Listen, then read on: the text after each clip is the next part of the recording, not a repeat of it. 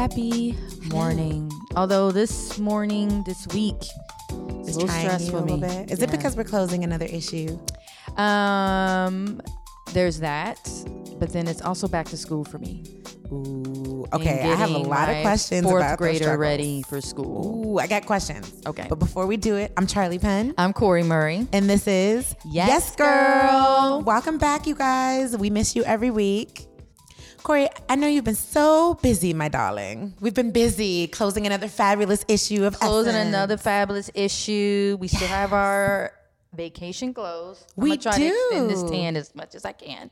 It's hard, though, to come back from vacation and get back to the busy, even though the work we do is so amazing and fun and exciting. It's a lot of it, so we can get a little stressed post-vacation because, you got to catch up on your emails. Oh, my God. Even though oh, my God. Emails. Can I tell you, the first day I was back in the office, I had at least 10,000. I'm not even lying. What? And I posted that on Twitter, and so many people have responded to me. And one person told me I should just select read all and start fresh. And I was like, oh, my God, I think I might do that. That's a great idea. But you know who noticed me being stressed? Ooh. Jilly Bean. Jilly Bean? So she was at camp, and they went to the library, and she came back and said, Mommy, I checked out a book for you. And I was like, what is it? And the book is called Don't Hate, Meditate.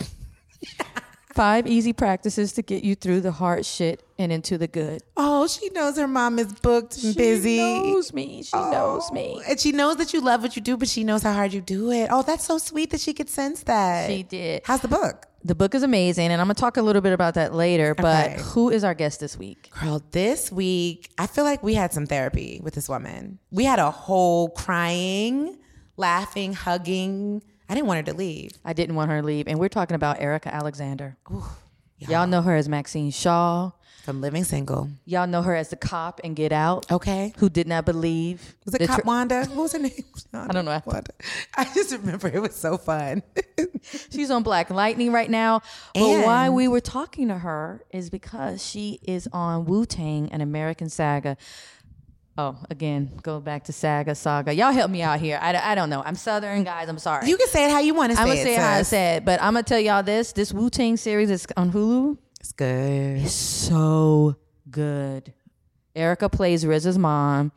The backstory here, I didn't know. I mean, I've always liked Wu-Tang, but to know the drama, how they started from Staten Island, like just what they were individually going through is amazing. I love this series. It's truly a saga. Yes. Saga truly. continues. Wu-Tang. Thank you. I'm sorry. Wu-Tang, oh my God, last night me and Tiffany Ashton, shout out Tiffany, our producer, me and her had a moment in the hallway because she was trying to remind me of that ice cream song.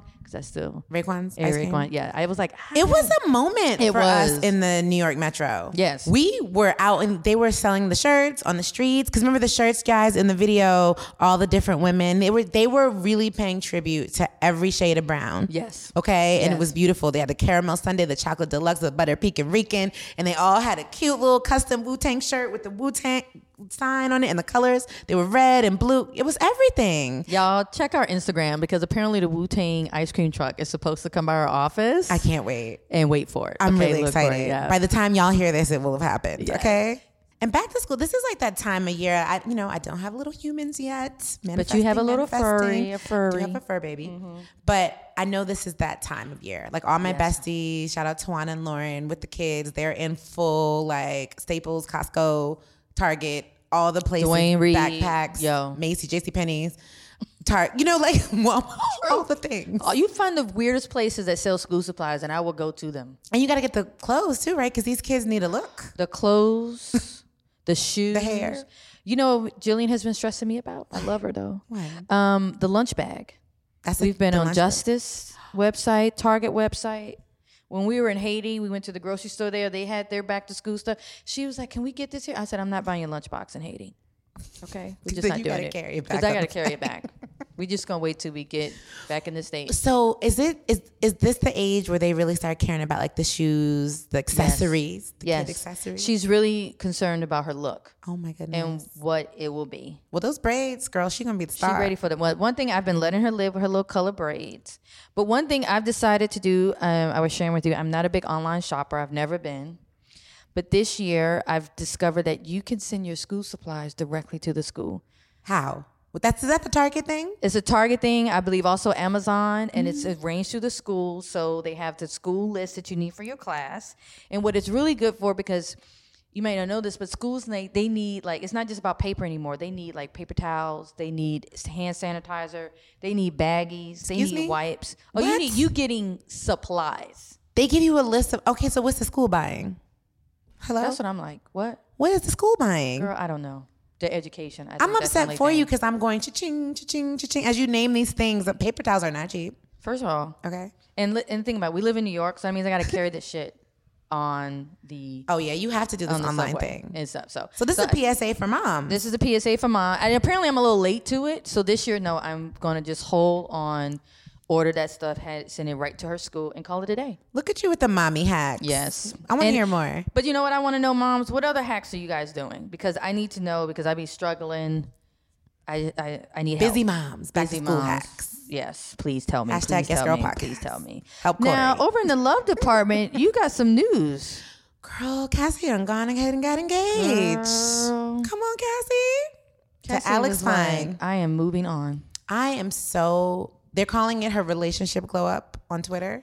That's cute. And we're really happy for Cassie. We knew she was pregnant. She also debuted her growing baby bump, which means she's a lot more further along than I think we thought, because she's popping. It's popping. She's glorious. But she got engaged. Belly all out. It was so cute. The sunset photo on Instagram, getting all the likes. You know, I love the love. We're really happy for Cassie.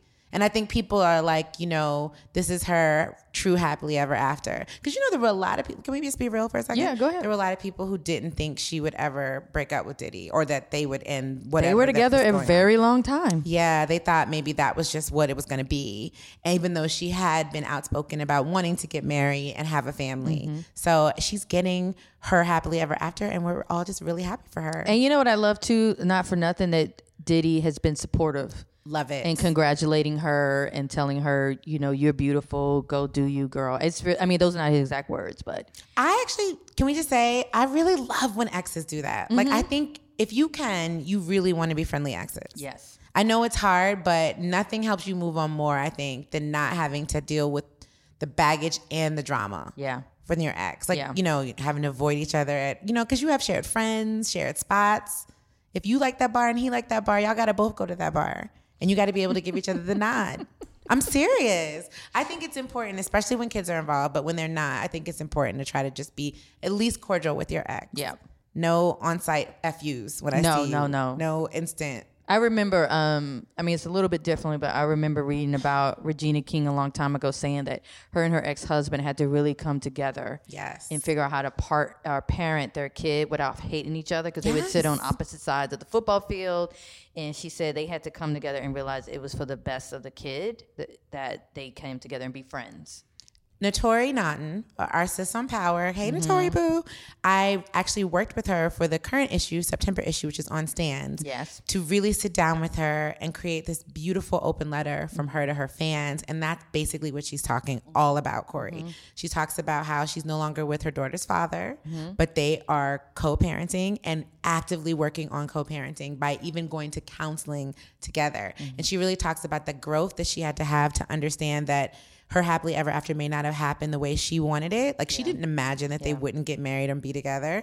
But now that that's happened, she is like, what I am going to imagine is a world where Zori, her daughter, can have her father and her mother, and they can be in each other's lives. And she goes in. It's a beautiful 3-page letter. It's in the September issue. And those pictures, talk about glowing. She looks so beautiful. She's stunning. And she and you know why she's glowing, Corey? Why? She is glowing because she is happy with her now. Okay? She is not trying That's a hashtag, Charlotte Pan. It's okay. With your, y'all don't steal it before I get to GoDaddy. She's happy with her now. So, Corey, you know I stand for Robin Thede since she's been on the show. I mean, I just think Robin Thede is funny as hell. I think she gets me. She is fucking awesome. She really is. And when you meet her, she's awesome. Her whole vibe on IG, I'm always commenting on her stuff. I stand for a Black Lady Sketch Show, and it's the finale is this weekend. Yes. But guess what, girl? It got renewed. Go Robin. Second season. Go ahead, Robin Thede. And the whole cast, you ladies are phenomenal. We got to get Robin back on, Quinta on. Like, we got to get these Gabrielle girls. Dennis. Gabrielle, come on, sis. these ladies are so funny. And I've seen a lot of people on Twitter say, oh, some of the people like it, some people don't. But what I will say is that's always humor. Exactly. Either it's for you or it isn't. And I'm laughing. First of all, Saturday Night Live has been on for going into its 45 years. Not every sketch is funny. Exactly. But if it's for you, I need to know what's been your favorite sketch because I have mine. Okay, so the sketch with Patti LaBelle coming every time she got dumped. Shout out Ashley Nicole Black. Every time she gets dumped, Patti LaBelle and her background singers show up to sing On My Own. I was screaming on my couch, screaming because that used to be my breakup song. Oh, and I think that's what they're going for. Yeah. Because Black women on my own. And Patti was like, you know what you got to do to make me go away? You got to sing along and be okay with it. And then when she was like, okay, you can go now. Yeah. To the guy. Because when the skit started, she was like, it's going to happen. It's going to happen. I was like, what's going to happen? Patti LaBelle appearing. Come on. That was my favorite. What was yours? So mine is split. I love the married couple and Robin plays the guy who can never say yes. Oh, at the wedding? There was a wedding, but on the plane. When Yvonne Orji is the flight attendant, and it's like you sitting in the exit row, and I need a verbal yes for shizzle, for show, for what? She's like, I will move you to the back of the plane. And Quinta playing the hood girl that's like, what you mean, what? And then my other one is the Monster ad for the rehab gangbangers, and they're all in pink. Oh, yes. Oh, my God. In the garage. That's when I realized how genius Gabrielle Dennis is. Mm-hmm. Like, shout out to her, because she was like, what you gonna motherfucker do? You know what that? You didn't sign your 401k? Like a straight up Bladder Crip from California. She was hilarious. Oh, okay, wait. One more shout out, y'all. The skit where Robin Thede died because she came to work or on time because she didn't do her makeup and she looked like. And every time Gabrielle turned to her, she looked more dead. She had the veins. She had the IV bag. Then they were like, clear. Because I really got that. Yes. You don't understand. I'll never forget. My aunt and my grandma used to always say, you act like you're going to die if you get to work on time. That's what she did. She died. Anyway, shout out to a Black Lady Sketch Show, y'all. You guys are doing great work. It's hilarious. Congrats on season 2. And speaking of hilarious, Erika was funny. We laughed, girl. We cried. We just hugged. I love her so much. And I need to say this before we start. Do y'all know how many Black women I've seen say that they went to law school because of Erika?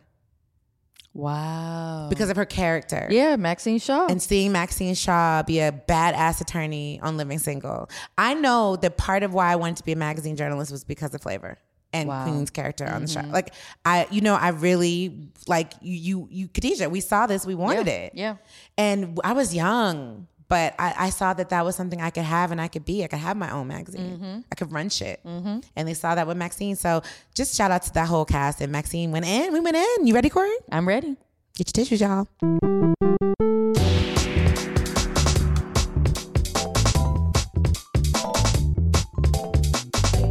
Loved you on Living Single. Loved you on The Cosby Show. About to love you on American Saga. Yes. Wu-Tang I'm forever. saying it wrong. Did I say Saga? Is that right? That's you American put some Corey on it. It's not Saga. Saga. That's Saga. Gala Gala. Yeah. We're just doing this. I love this. Corey, who is here? We jumped right to her receipts. Sure but there's an icon. Living legends. Who that? Where? Erika motherfucking Alexander is in the Yes. house. All right. Come on. I'm making Corey and Charlie. That was that's the introduction. That's what we do. I love it. I mean, receipts. Hey, I love it. And this is Essence, Black Girl Magic Headquarters. I will receive all that. Usually people are like, going. she's like, cash them. Yes. Yeah, absolutely. Now, over 40 TV roles. Mm-hmm. Is that accurate? Are you still counting? Counted? I'm sorry. I thought you were talking about my age. I said, yes, I am over 40. But okay, that was surprising. It could be. I wouldn't be surprised. I love that you don't count. No. I love that. I wouldn't have a clue. Oh my God. That feels about right. NAACP Image Awards. That's right. All right. You nominated 6 times. Nominated 6 times. Hello. Receipts. You played not one but 2 iconic characters on TV. That we still talk about to this day. Maxine Shaw. What's the other? Yeah, what is the other, Charlie? Cosby Show. Oh, Cousin Pam. Hello. What? You right. I don't know. You Don't make me take shoving her in that black space a cards. little bit. But okay, I'll take it. Look, I'm not going to shove her out. When people see you, which role do they refer to? Is it always just Maxine? No, it's Austin Cousin Pam, depending on where I am. Cousin Pam. No, they love it. But that's an iconic show. So anything that came on it is considered, to be very beloved. That was a part of history. No. It sure was. I grant you. Okay, we're going to have fun with you. Where do we start, Corey? Can we just get right to Wu-Tang? I'm a huge Wu-Tang fan. I'm sorry. And then we'll come back. Yeah. But Let's do Wu-Tang. I'm so I love excited Wu-Tang. for this. Yeah. Tell me about what? Is it all one director or is it going to be? No, it's not. So, all right. So what And you're playing Riz's mom. I'm playing Riz's mom, Linda Diggs. Linda Diggs is the mother of the Wu-Tang. Okay. There you go. RZA is one of the producers and the writers. Mm-hmm. He's doing it with his writing producer friend, Alex Say. Okay. They worked together before, and also Brian Grazer of Imagine TV and films. So I just met him, never met him before, always liked his films. Obviously, Method Man is a big deal, but and the Wu-Tang, Spay. Yeah, there you go. So what it is they filmed this series in Staten Island. We filmed it over the winter. There's 10 episodes.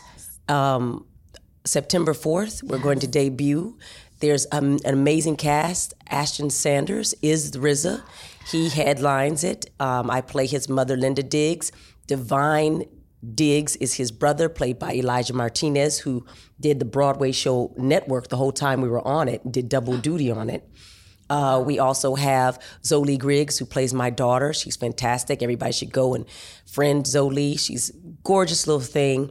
And she's plays Shuri Diggs. And then we have this young man named, he plays Randy Diggs, and he's played by Justice Davis. And then, of course, we have Sadiq Saunderson, who's playing Ghostface Killer, and Dave East, who's playing Method Man, and Marcus Callender, who's playing Power. We have an amazing cast.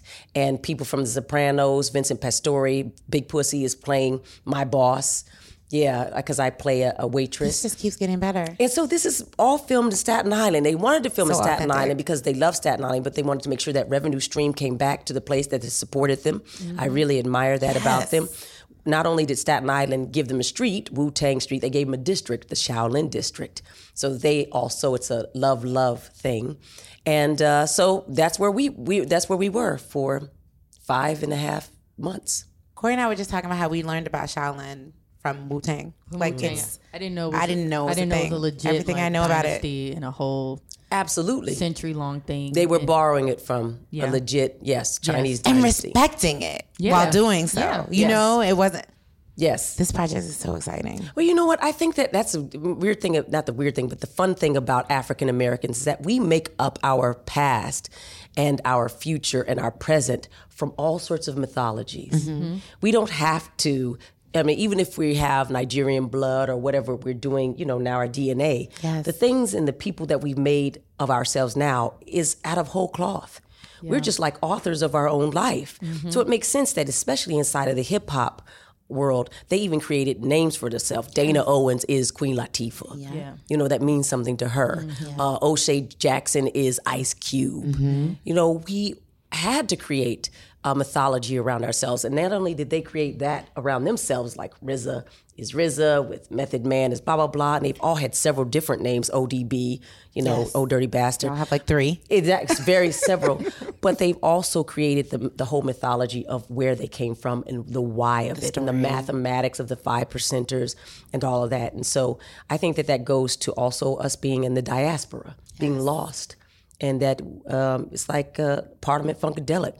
They changed the game of how they are seen, and you know what I mean? And I think we're the original cosplayers. Yeah. Oh, I love That's something you brought up on the Nod, which I loved. And if you want to talk about it, so continue to talk about it, because when you went to pitch Concrete Park, your groundbreaking graphic novel series that has been winning awards, but they tried to tell you that Black people don't see themselves in the future. Yeah. Every time you say that, it hurts me. I know, but it was just... It was stupid. It was so stupid. It's like taking a Yeah, so lash. we were going around trying to, at the end of the 90s and into the early 2000s, set up a science fiction series.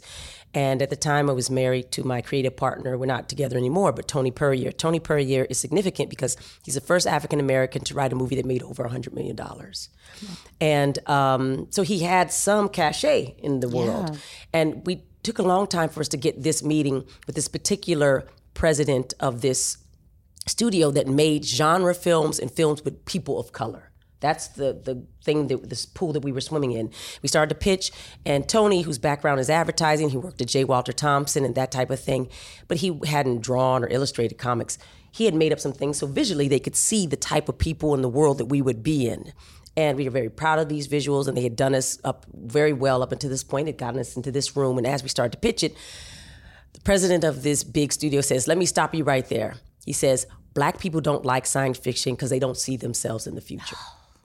And then he tells us a story, because this all comes because he's had this experience of having made this movie, and it was a science fiction film, and it was, I'll just tell you, it was starring Natasha Henstridge and Ice Cube. You figure out who the studio person is, they're gone now. And they had a focus test.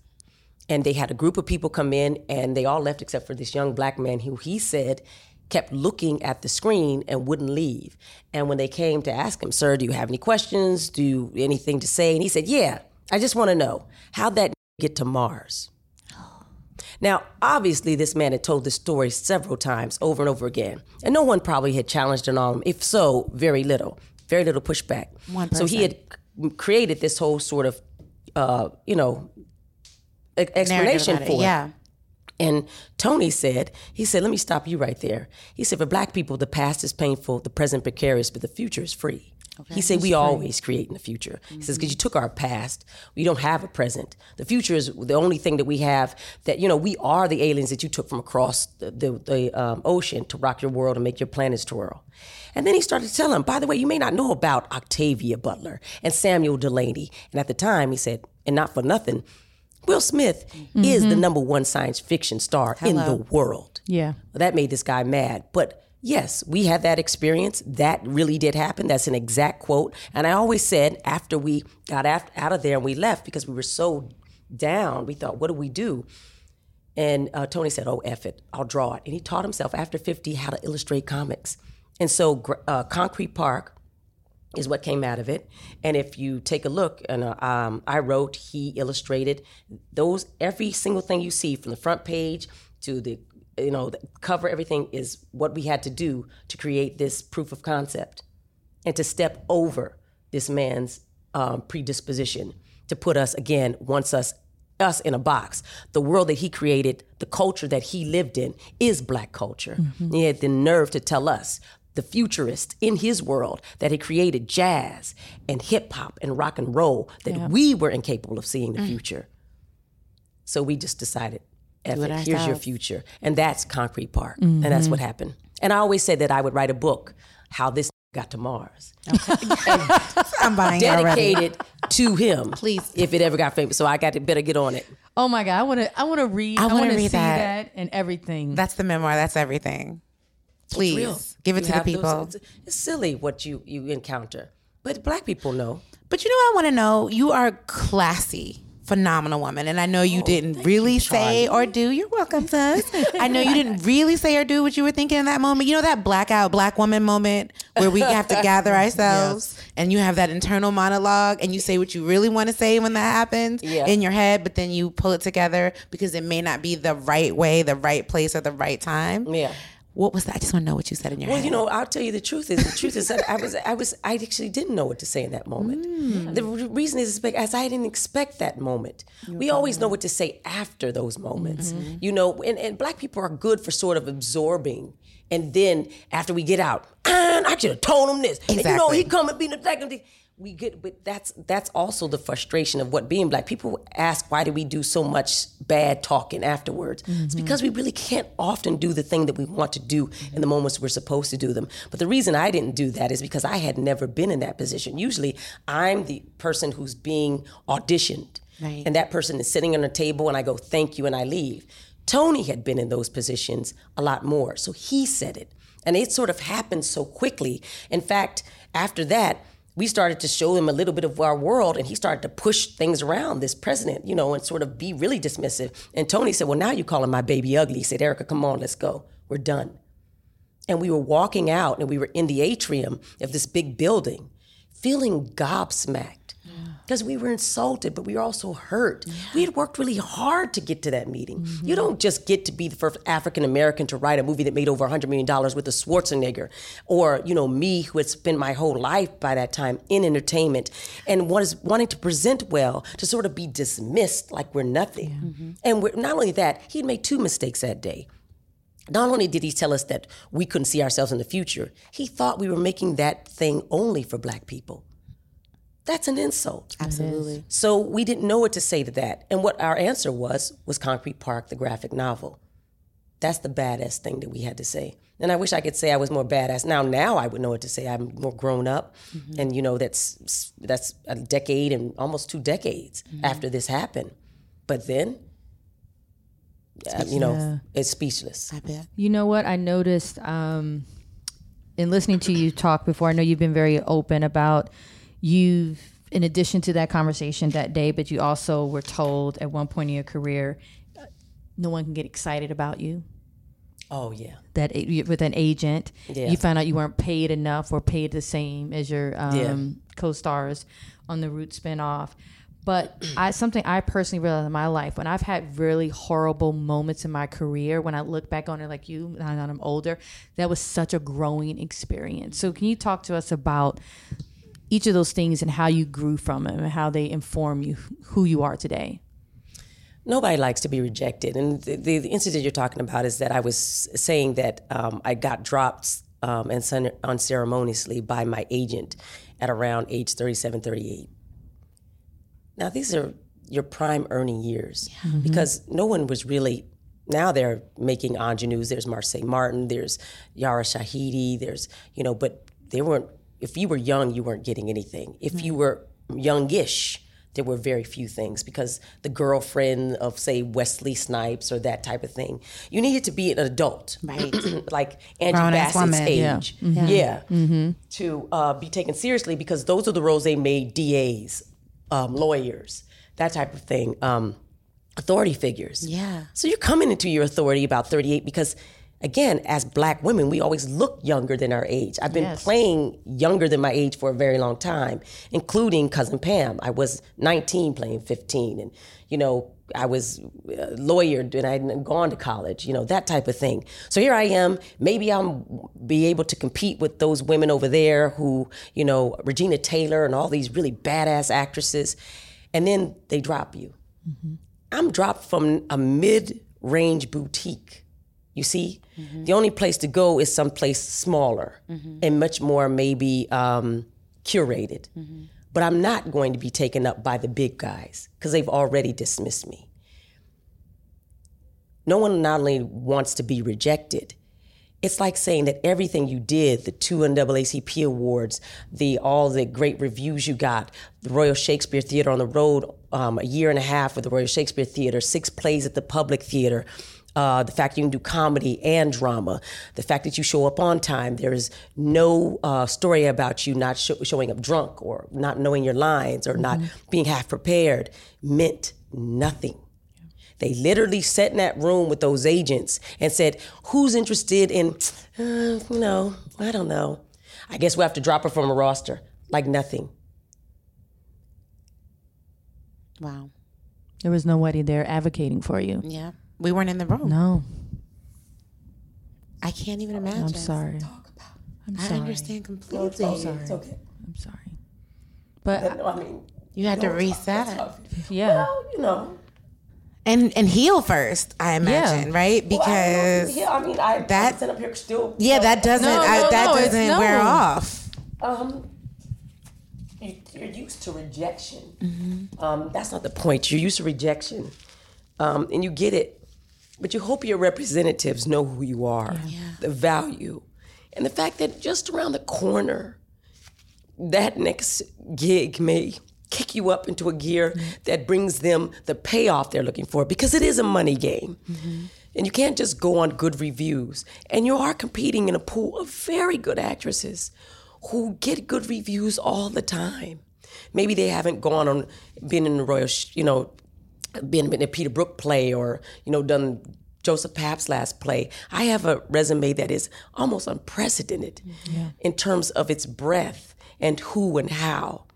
Cosby Show and all that. But if it means nothing, and that's the thing you've done your whole life, what are you supposed to do? Yeah.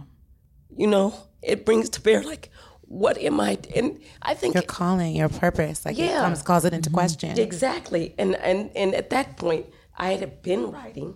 So I started to take the fact that I needed to be a creator much more seriously. I needed to discipline myself and focus my attention on things that were beyond a phone call or somebody who so-called represented me, who was supposed to work for me. By the way, they fired me. No, I'm supposed to be able to fire them. Yeah. But that's not the way it happened. So maybe because it would blindsided me, and it never occurred to me that the thing that I thought I was the most gifted at, I don't have a college degree, I don't have this, was no longer valuable in their space, that maybe that's what frightened me. That's the truth. I get that. You face a fear that you were never enough, and guess what? You're not enough. But then, you get a new agent. And I think Michael Green was a person who picked up Chadwick Boseman, and no one wanted to represent him, and now he's Black Panther. Yeah. I'm there with him and Tessa Thompson. Here's a Jewish man who made a way to say, no, I'm going to represent these Black people. And he has a great, beautiful stable of artists there, of what he calls artists. Still, we're outside. Chadwick made his way with doing biographies, and that helped, him get leverage into other parts. But for the most part, if you were outside of the big agencies, the way they package things, you were not going to get those roles anyway. So when people say, why didn't you get those roles? I said, because I gave them to the person that was already in that agency. Yeah. So if Taraji or any of those people were in that agency, they got those roles. They didn't even go out to anybody else. And it was inherent prejudice, racism, and bias built into the agency system. And that's what they're fighting now. And that's why they have the writers who've all fired their agents. That's what's going on, is because of the packaging fees. But it also stood as a barrier that if you weren't inside those agencies, you were not getting those roles. Girl, your strength, your authenticity, everything that's radiating, can we just go back to Erika growing up? Oh, well. Where does that? No, I have to, because that doesn't just, that you evolve, that, that's planted, that blossoms. Like, even despite this vulnerability, everything that you're sharing right now, there's so much strength in what you're saying and what you've been through, and that you can share this with us and still be open to cry about it. A lot of women aren't there yet. Yeah. Well, you're here. Here's the thing. I mean, Black women, we can cry every day at the inherent injustice of being a Black woman, being seen as a person who's angry, being seen as a person who's a villain. The thing that makes you the strongest, the way you look at the person, the way you directly approach a person, being off-putting to people. So you have to pull it down all the time. I mean, it's exhausting. I'm glad to be here, but I stand on the shoulders, like we all do, of not only giants, but people who are like, I haven't earned the right to give up. If that's the worst they can do me, Fannie Lou Hamer would say, what you got, girl? Okay. Yeah. Get up. They faced horrible things. Yeah. And they did horrible things to them. And yet, we have Etta Baker, and we have all these people to look back, and not just look back, but to fuel us. We have Oprah, and Oprah can show us the way. Yeah. And it's a different type of background that she might have. And for people who were raised in Arizona, who may have had something that's a little bit more like mine, they'll be like, hey, I heard in Erika's story something for me. Yeah. But I think what we all hear together is, it's not just a sisterhood, it's a humanness. I call us the moral majority, Black women. We always vote for the village.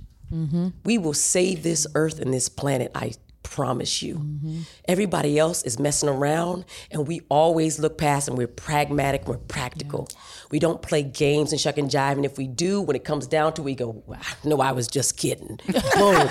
And we do what we need to do, Yes. And that is what it takes. So I'm not going to sit there, and even though I say, sure, I'm hurt because I'm an actress, these things wound you deeply. Yeah. My whole goal is to be affected by things and not to shut myself down. I'd like to pretend that it doesn't hurt, but it does. But past all that, my goal and my mission and the reason I'm here, my purpose, is to go forward, no matter what. Because that's what's bred in us. It's not to be athletes and be blah, blah, blah. It's to be resilient. It's to be divine. Now, one way I know you've taken that, I call it the fuck it philosophy that you talked about on the Nod. Oh, Lord, I don't even know what that is. Well, you just said that you got to a point in your career, you were like, fuck it, I'm never going to let anyone else tell me where I can go, what I can do in my career. And I'm curious to know, is that what formed you to create Color Farm?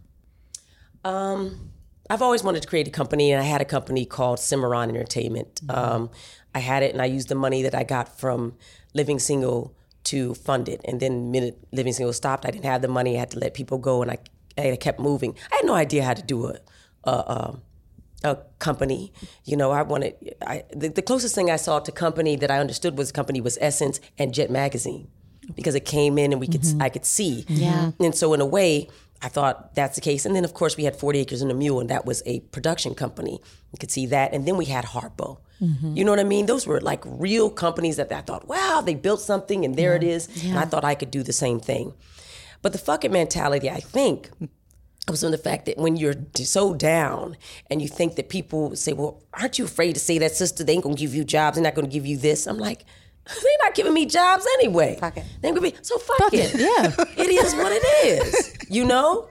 Yeah. I'm gonna keep it moving. I don't think that's the reason I'm not getting jobs, because I'm outspoken. Nobody cares what I say. Nobody is even listening to what I say. And the few people that are, they agree with me. So I don't know what you're talking about. And so, I think over time, it just focuses your mind and says, what are you? I don't have children. My marriage is over, but we still have the creative partnership. And Color Farm Media was my way to start to address some of the systemic and infrastructure things that no longer needed to hold because they didn't hold the power anymore. I mean, your generation has the YouTube and all these other things. So I thought inside of that I could be someplace, somebody new. So we call ourselves the Motown of film, television, and tech. We wanted to create a bridge from the street to the mainstream, because we thought the street was the mainstream, and that no longer should that pipeline that was so valuable be offset and put in some sort of marginalized position. How we do that, we're still figuring it out. We're making collaborations with different types of creators. We've even talked to Essence. We'll talk to anybody and everybody. But we're also, producing the John Lewis documentary. Don Porter is our director on that, CNN. That's going to be like RBG. That'll come out. We're producing a documentary on reparations. We're embedded with HR 40 with Sheila Jackson Lee's office. I was Hillary Clinton's most traveled surrogate, so I went for 10 years around everywhere. She even sent me to Africa. And to this day, I'm an advocate and activist for women and children. That's my goal. In tribute not only to her, but to my mother, the people who raised me, my mother-in-law, and all the great women who I feel have embedded in me a sense of you must give yourself over to the people who are most vulnerable. And I believe that there are women and children. Yeah. So that's what I do. And Color Farm Media, I hope, will give me not only standing in there, but leverage, but also be successful. You're nobody in this world if you're not successful. And somehow monetarily, I've got to pull this off. But as we do that, I'm doing a movie about the Boys Choir of Harlem. Brian Tyree Henry is attached. He's from Harlem. Yeah. He's great. We're doing a documentary about Carrie Hilson. She's making her way back from a deep depression, having given up She thought a year, and it turned into an 8-year hiatus, and she's coming back from that. And also going around with really great collaborations, and where we think that, once people look up 2 or 3 years, they'll say, God, we'll see what I did with my time. Other than that, I'm still an actress, and that's why the Hulu thing matters. Yeah. I'm glad to do this role. This is a fun role, but it's also a significant role. Like I said, I'm not usually a mother, certainly of grown adults. Sometimes we're doing our scenes, I have to back off a little bit because they say it looks like love scenes. So I don't want to look like I'm feeling my own child's balls. I make sure my hand is up high, stuff like that, But I'm grateful, and I'm really happy to be in the space that I'm in. It's the fuck it space, but it's also the creative space. One more nerdy question. When you got the script for Get Out, what did you think that it was going to be as huge and as deep as it was? Okay, I'm going to make a confession right now. Okay. I never read the script for Get Out. No judgments. Okay, good. No judgments. I had to go in. You're busy. Go in and you get your part and you audition that part, and often that's all you need. And I can really, it's not like you don't want to, just that you can't incorporate. I end up getting an email from Jordan because he wanted me for the role, but they didn't think they could work it out. Like I said, I was a surrogate for Hillary at the time, and I was doing 2 other shows, Queen Sugar and something else, Bosh. And they didn't know how it could work out. And he wrote me this beautiful letter that said, I really hope you brought something to this role that I really think would be great, and this and that, and this and that. Here's another confession. I didn't really know that Jordan was directing this movie. I had never met the director. It was just me and one person in the room when I auditioned. Wow. So it was sort of like a functionary thing that we did. I thought I was talking to a college student. And I said, no worries, we're going to work this out. You know what I mean? Future Oscar winner. I had not paid attention to whatever. By the time I get there, I've come from Queen Sugar. I'm doing my last one. I'm playing a bipolar person. I just finished that last show, get on a plane. By 5 o'clock in the morning, I am from New Orleans to Alabama. Yeah. And then I'm in wardrobe. And they said, have you met Jordan yet? And I said, no, I'm looking forward to it. So I said, look, I take my phone and said, well, let me look at the call sheet, see his name. Did you Google him? It said, Googled it. It said, Jordan Peele from Key and Peele? I said, oh my God. So this is a comedy. You know what I mean? Because I didn't know exactly what it was at all. So when he came in, I faked the phone. I said, oh, Jordan is fabulous. Nice to meet you. Boom, boom, boom. I swear to you, that is how it's happened. That's the truth. This is the first time I ever said it's the truth. I'm embarrassed. That's all right. No judgment. No, thank safe you, space. Charlie. Thank you, safe space. Yeah. Safe So space. there you go. And he told me I could put on anything. He said, you know what? Put on costume. And I think he comes from a world of sketch. Right. And at that point, I was like, oh, okay. I went in and there was these nice people. They were white women. And they had all these funky wigs in a box. And they started shaking them like this, and I said, what the hell? They finna put that on me? I said, Erika, don't say anything, just go with it. They started putting it on because I had that big hair from doing Leanne. So I didn't want it to be that. Yeah. And they tussled my hair into something. They put this thing on, and it was a cut blonde thing. And I looked in the mirror and I said, that's it. Went on set. Maybe we filmed for 4 hours, that scene that was longer than you saw. And then I was gone. I never thought about that again because I thought I was in a comedy. So you were pleasantly surprised in the theater? Pleasantly surprised. I was shocked and horrified that I was in a horror movie and didn't understand it. My friends told me. It was a deep horror movie. A deep. Girl, I saw the trailer and I was frightened. I said, my God, am I in this? Because I'm literally, I thought maybe I didn't make the cut. I said, I don't know. My scene was funny. Am I right? It was. It was. So I there was was no reason for me to know. There was some comic relief in all the terror. Okay. It was. But so it was. It didn't. So I literally. So imagine how huge it got. Nobody was more surprised than me. Oh my God. And I'm happy for its success. As she sips her coffee. I love it. When you came on screen, I was like, thank God for Jordan Peele. I was like, for him to bring us Erika Alexander In this moment. In this moment. It was perfection. It was like Maxine. It was like a little nod to like Maxine. Well, you know, I think people thought she was going to do something about it. Yeah. And she didn't do. And then she played the shit out of him. That was awful. Oh my God. It was awful. It was hilarious. I loved it. But you helped, encourage Little Rel to go get his friend. Yes. He on a dog talking some mess. You were like, okay. Yeah, okay, 1 second. All right. I'll be right back.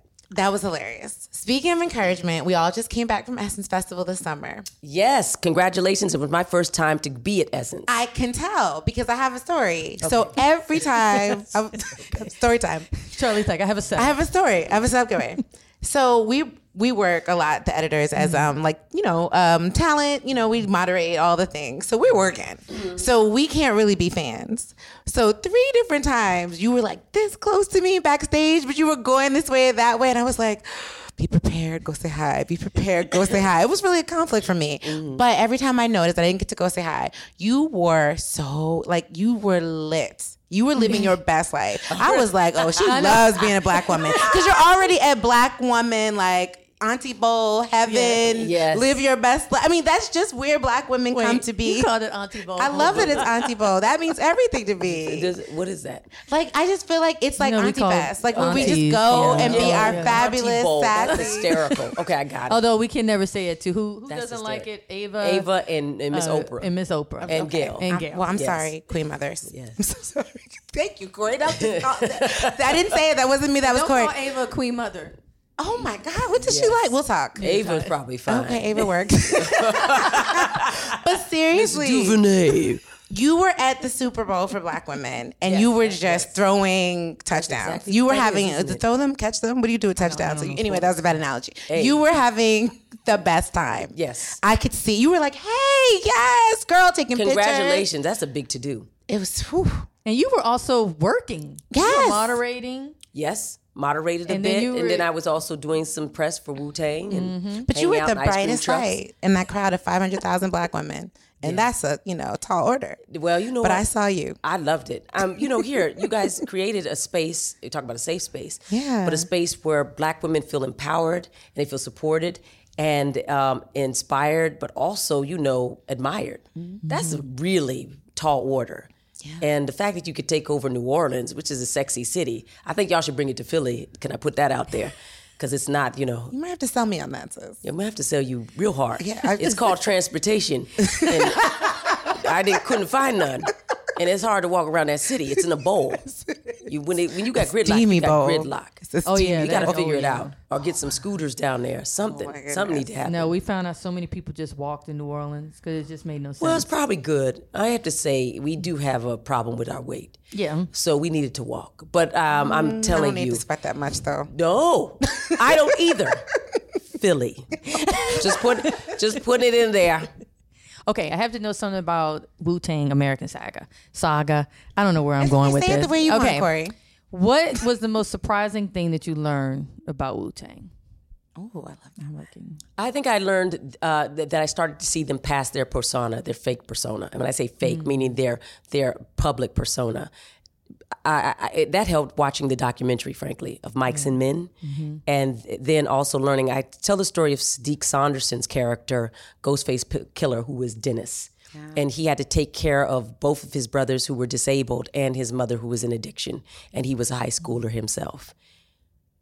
It never really occurred to me because you have to understand the whole point of hip hop is to create a feeling of success that's beyond measure. Mm-hmm. There were some issues in there that shocked me. The fact that Method Man was moving from home to home.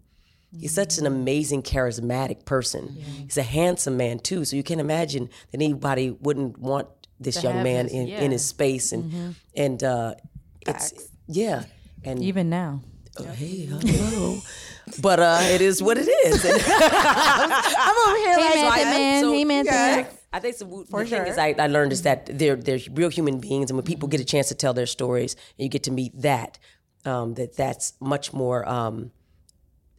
Listen, that they have stories beyond their public face. Yes. And what they did as entrepreneurs with that independent label, essentially, and what they created. Because watching the documentary before this I felt like really helpful because I understand the logic and the thinking behind the story, you know, and what happened after that. So, yeah, I'm excited for it. I'm excited. September 4th. Yes. Hulu. Yes. What you doing after that? What you got on with that? Well, these 2 documentaries, the reparations, and also John Lewis, that's trucking along. Obviously, we're getting ready for the Boys Choir of Harlem film. Yep.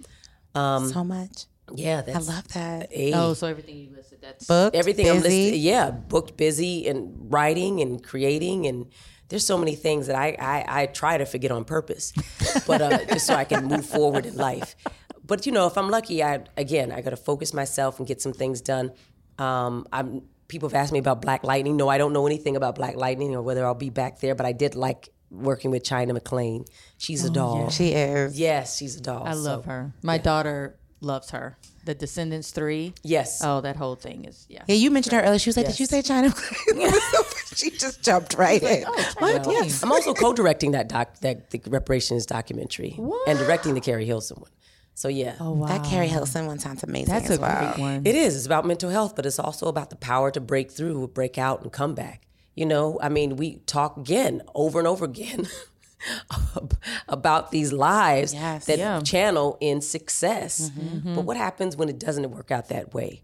Does she still have the power to remain relevant in that space? Well, she's remaining relevant by telling her truth. And so she's a very brave young woman. She won't be doing it alone. There's a lot of people who have mental health issues, and Charlemagne the God, all these people have been talking about it now.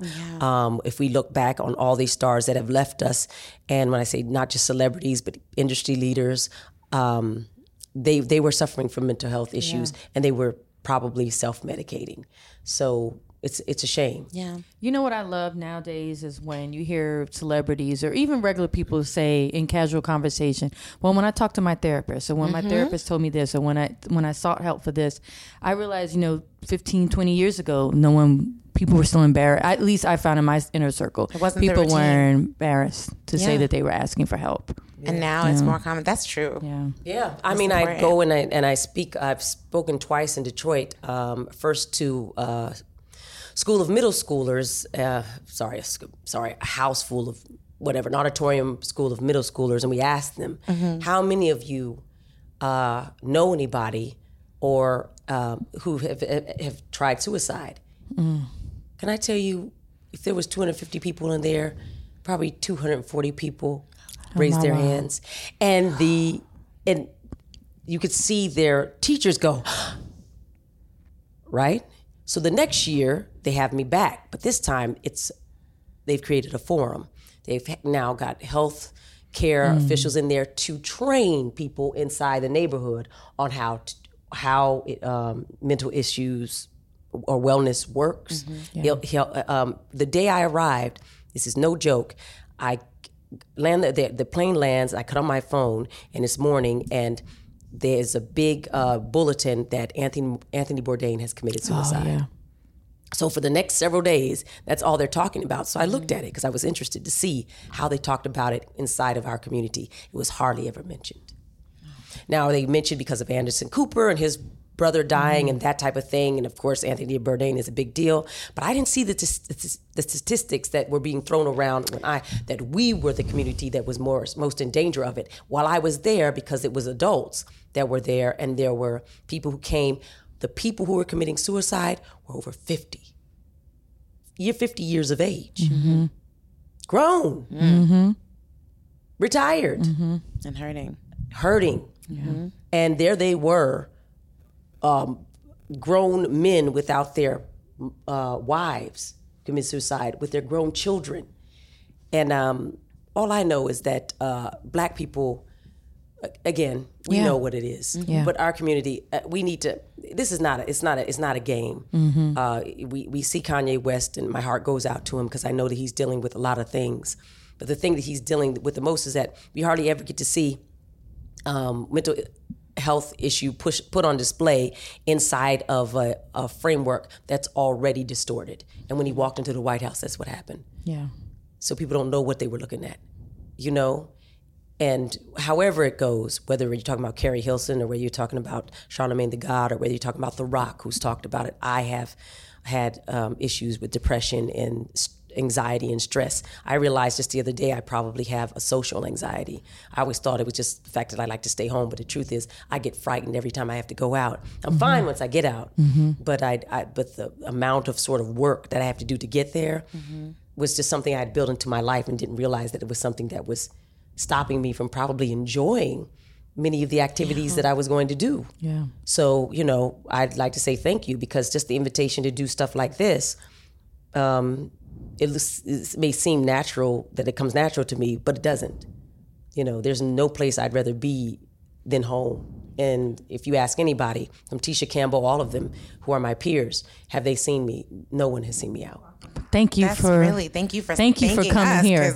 This is thank you. A treat for us. So much. I love you so much. I know I don't know you. I love you too. And I love you even more thank now. you. Well, now we know each other. Yes. And thank you. And thanks for the work that you do. And thank you for the openness. That means, that's how you connect with people. That's how I connect. Yeah. Love is my love language. It's just all of the things. Well, in this year and in the next years coming, again, our connection is going to mean everything. And I think that we know what's in front of us and what we have to do. I'm hoping that we can not only stay steady, but inspire people to come out and understand what the moment is. Voting. That's exactly what I'm talking about. Girl, let me say, don't beat around the bush. You're right. We need to vote. Someone out. And we need to stay active. The White House. I wanted to ask you, when you were talking about being a surrogate for Hillary and everything, I wanted to be like, sis, how are you surviving right now in this world? But I was like, we're going to go left. Let's stay right today. But I really just wanted to be like, how are you? Because, people are waking up angry. And they have every reason to be. It was a tsunami, and it was a slow-moving tsunami. By the way, I was a surrogate, and that means that a surrogate is a person that speaks for the person through their own experience, but you must know your candidate's resume, and you must be willing to stand and deliver for it. So that's what people ask me what it is. It's like you're helping to birth their campaign through you. Do it for 10 years, and if you do it for someone like a Hillary Clinton, you've gone through all sorts of madness. There's no doubt about it. What it did was it trained me to be not only optimistic, but to know my facts, because there were a lot of wrong information out there. It also asked me, who was I? Yeah. You know what I mean? Because I'm talking about her, but I'm talking about her in my experience. How does that play?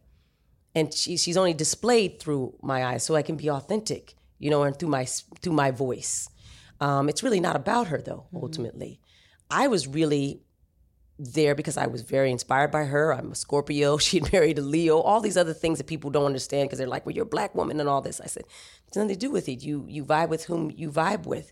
And I don't, and people say, oh, you don't see color. I do see color, but I see the humanness in me, and I like strong women. I have always liked strong women. And if you are vilified, I'm already enamored of you in some way. Because I think that the vilification is usually somehow, there's something good about you. I think they don't come after hard if you're bad.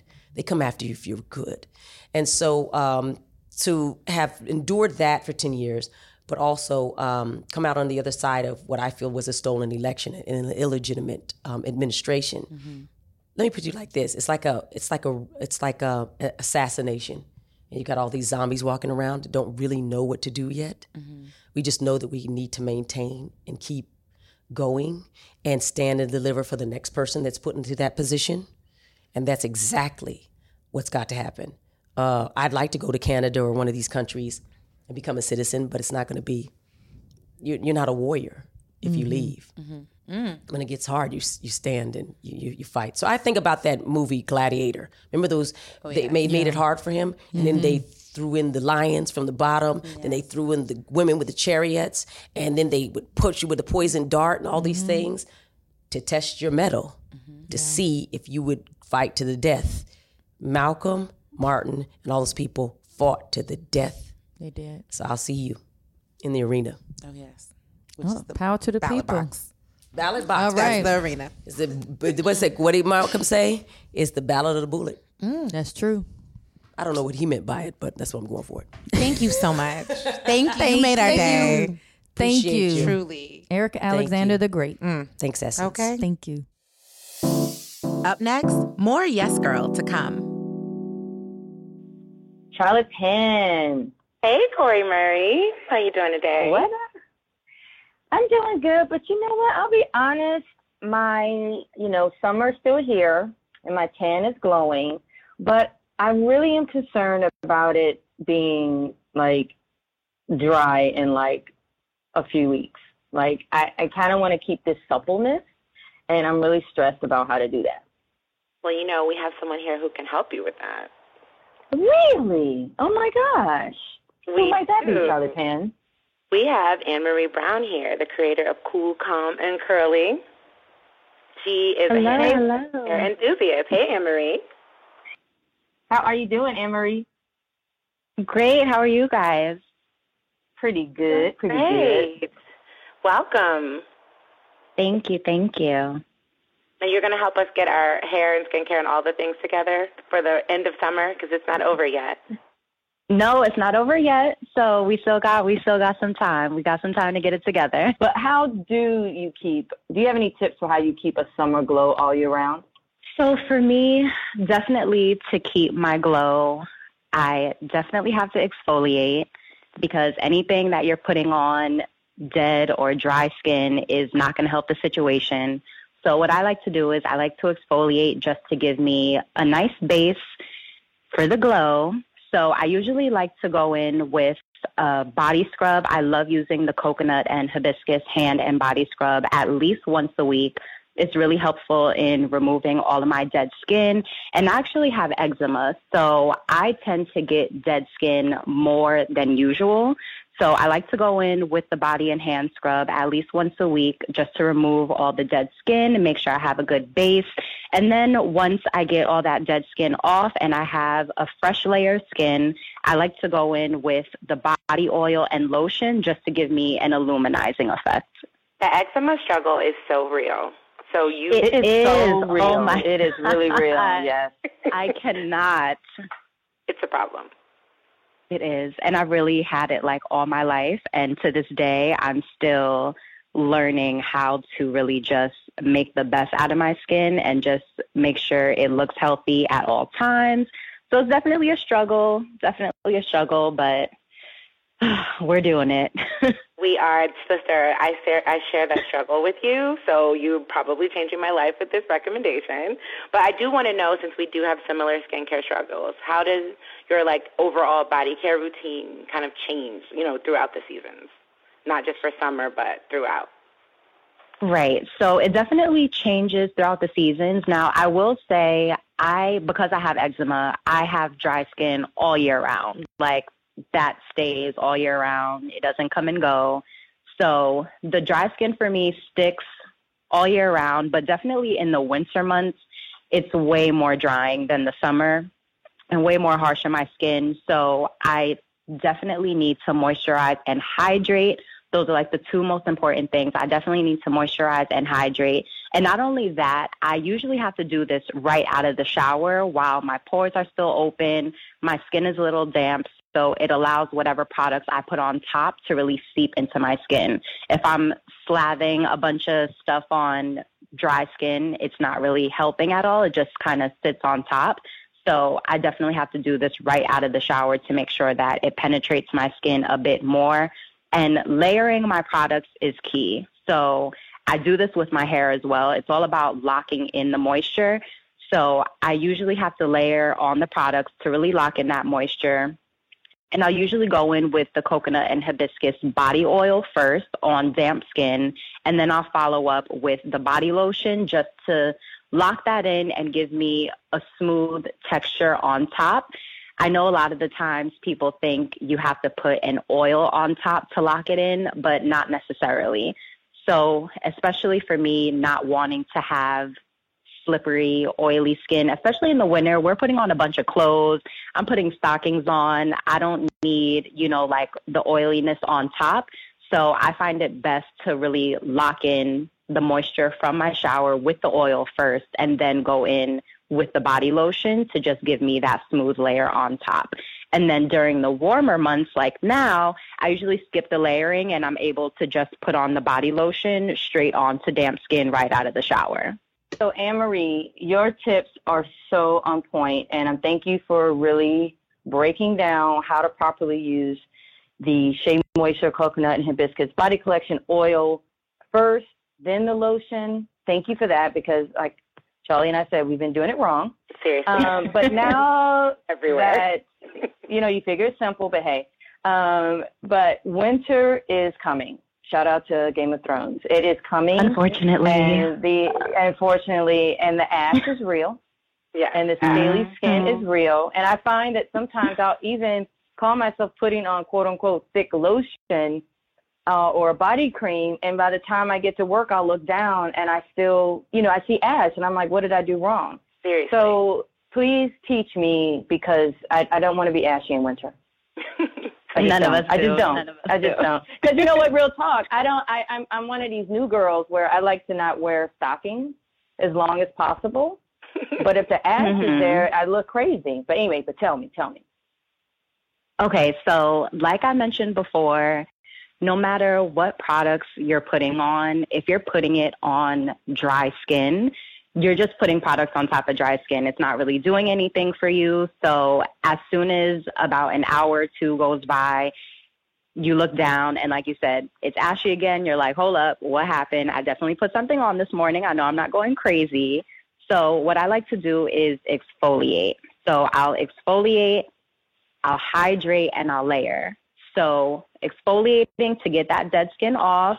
Can't be putting products on dry skin, so I got to get that dead skin off first. And then I'll go in with my hydrating products. So I'll use the Shea Moisture Coconut and Hibiscus Illuminating Body Wash first, exfoliate with the hand and body scrub, and then I'll go ahead and hydrate and layer. So after I've scrubbed and get the dead skin off, then I'll seal in all of the goodness with some of the Shea Moisture Coconut and Hibiscus body oil and lotion.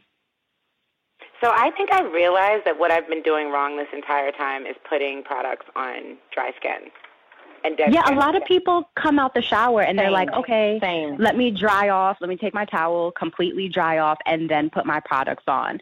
But it's honestly what I like to do, and this is a really good tip that I learned a long time ago.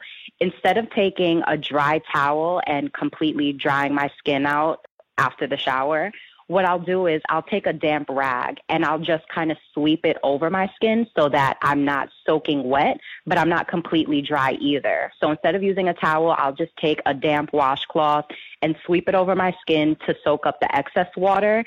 And then I still have that dampness left behind. And then that's when I go in with my moisturizing products and I layer those on top of damp skin. And damp skin is definitely easier for products to penetrate. Once your skin is dry, your pores are already closed, it's going to take the product a lot of work to actually get through your skin barrier. So it's always best to put it on damp skin because your pores are still open and it just allows the product to seep in. Thank you. And that's why you are a skincare enthusiast. Oh my God. Oh my God. I'm like low-key obsessed, but...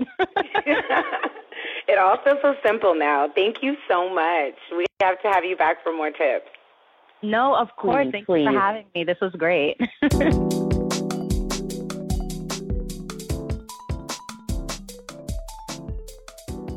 Thank you to our guest, Erika Alexander. And to our sponsor, Shea Moisture. Be sure to listen, download, or subscribe to more episodes of Yes Girl, featuring interviews with Jada Pinkett Smith, Amanda Seales, Ayanna Van Zant, and Michael B. Jordan. You can find Yes Girl on Apple Podcasts, Spotify, Google Play, and wherever you listen to podcasts. Apple listeners, yes, that's you. Be sure to leave a review and let us know what you think. We love reviews. Give us reviews. More reviews. Thank you. Don't forget to talk to us on social. At Corey Murray, at Charlie Penn on Instagram, and at ManWifeDog on Twitter. Be sure to use hashtag YesGirlPodcast. Love ya. Talk to you soon.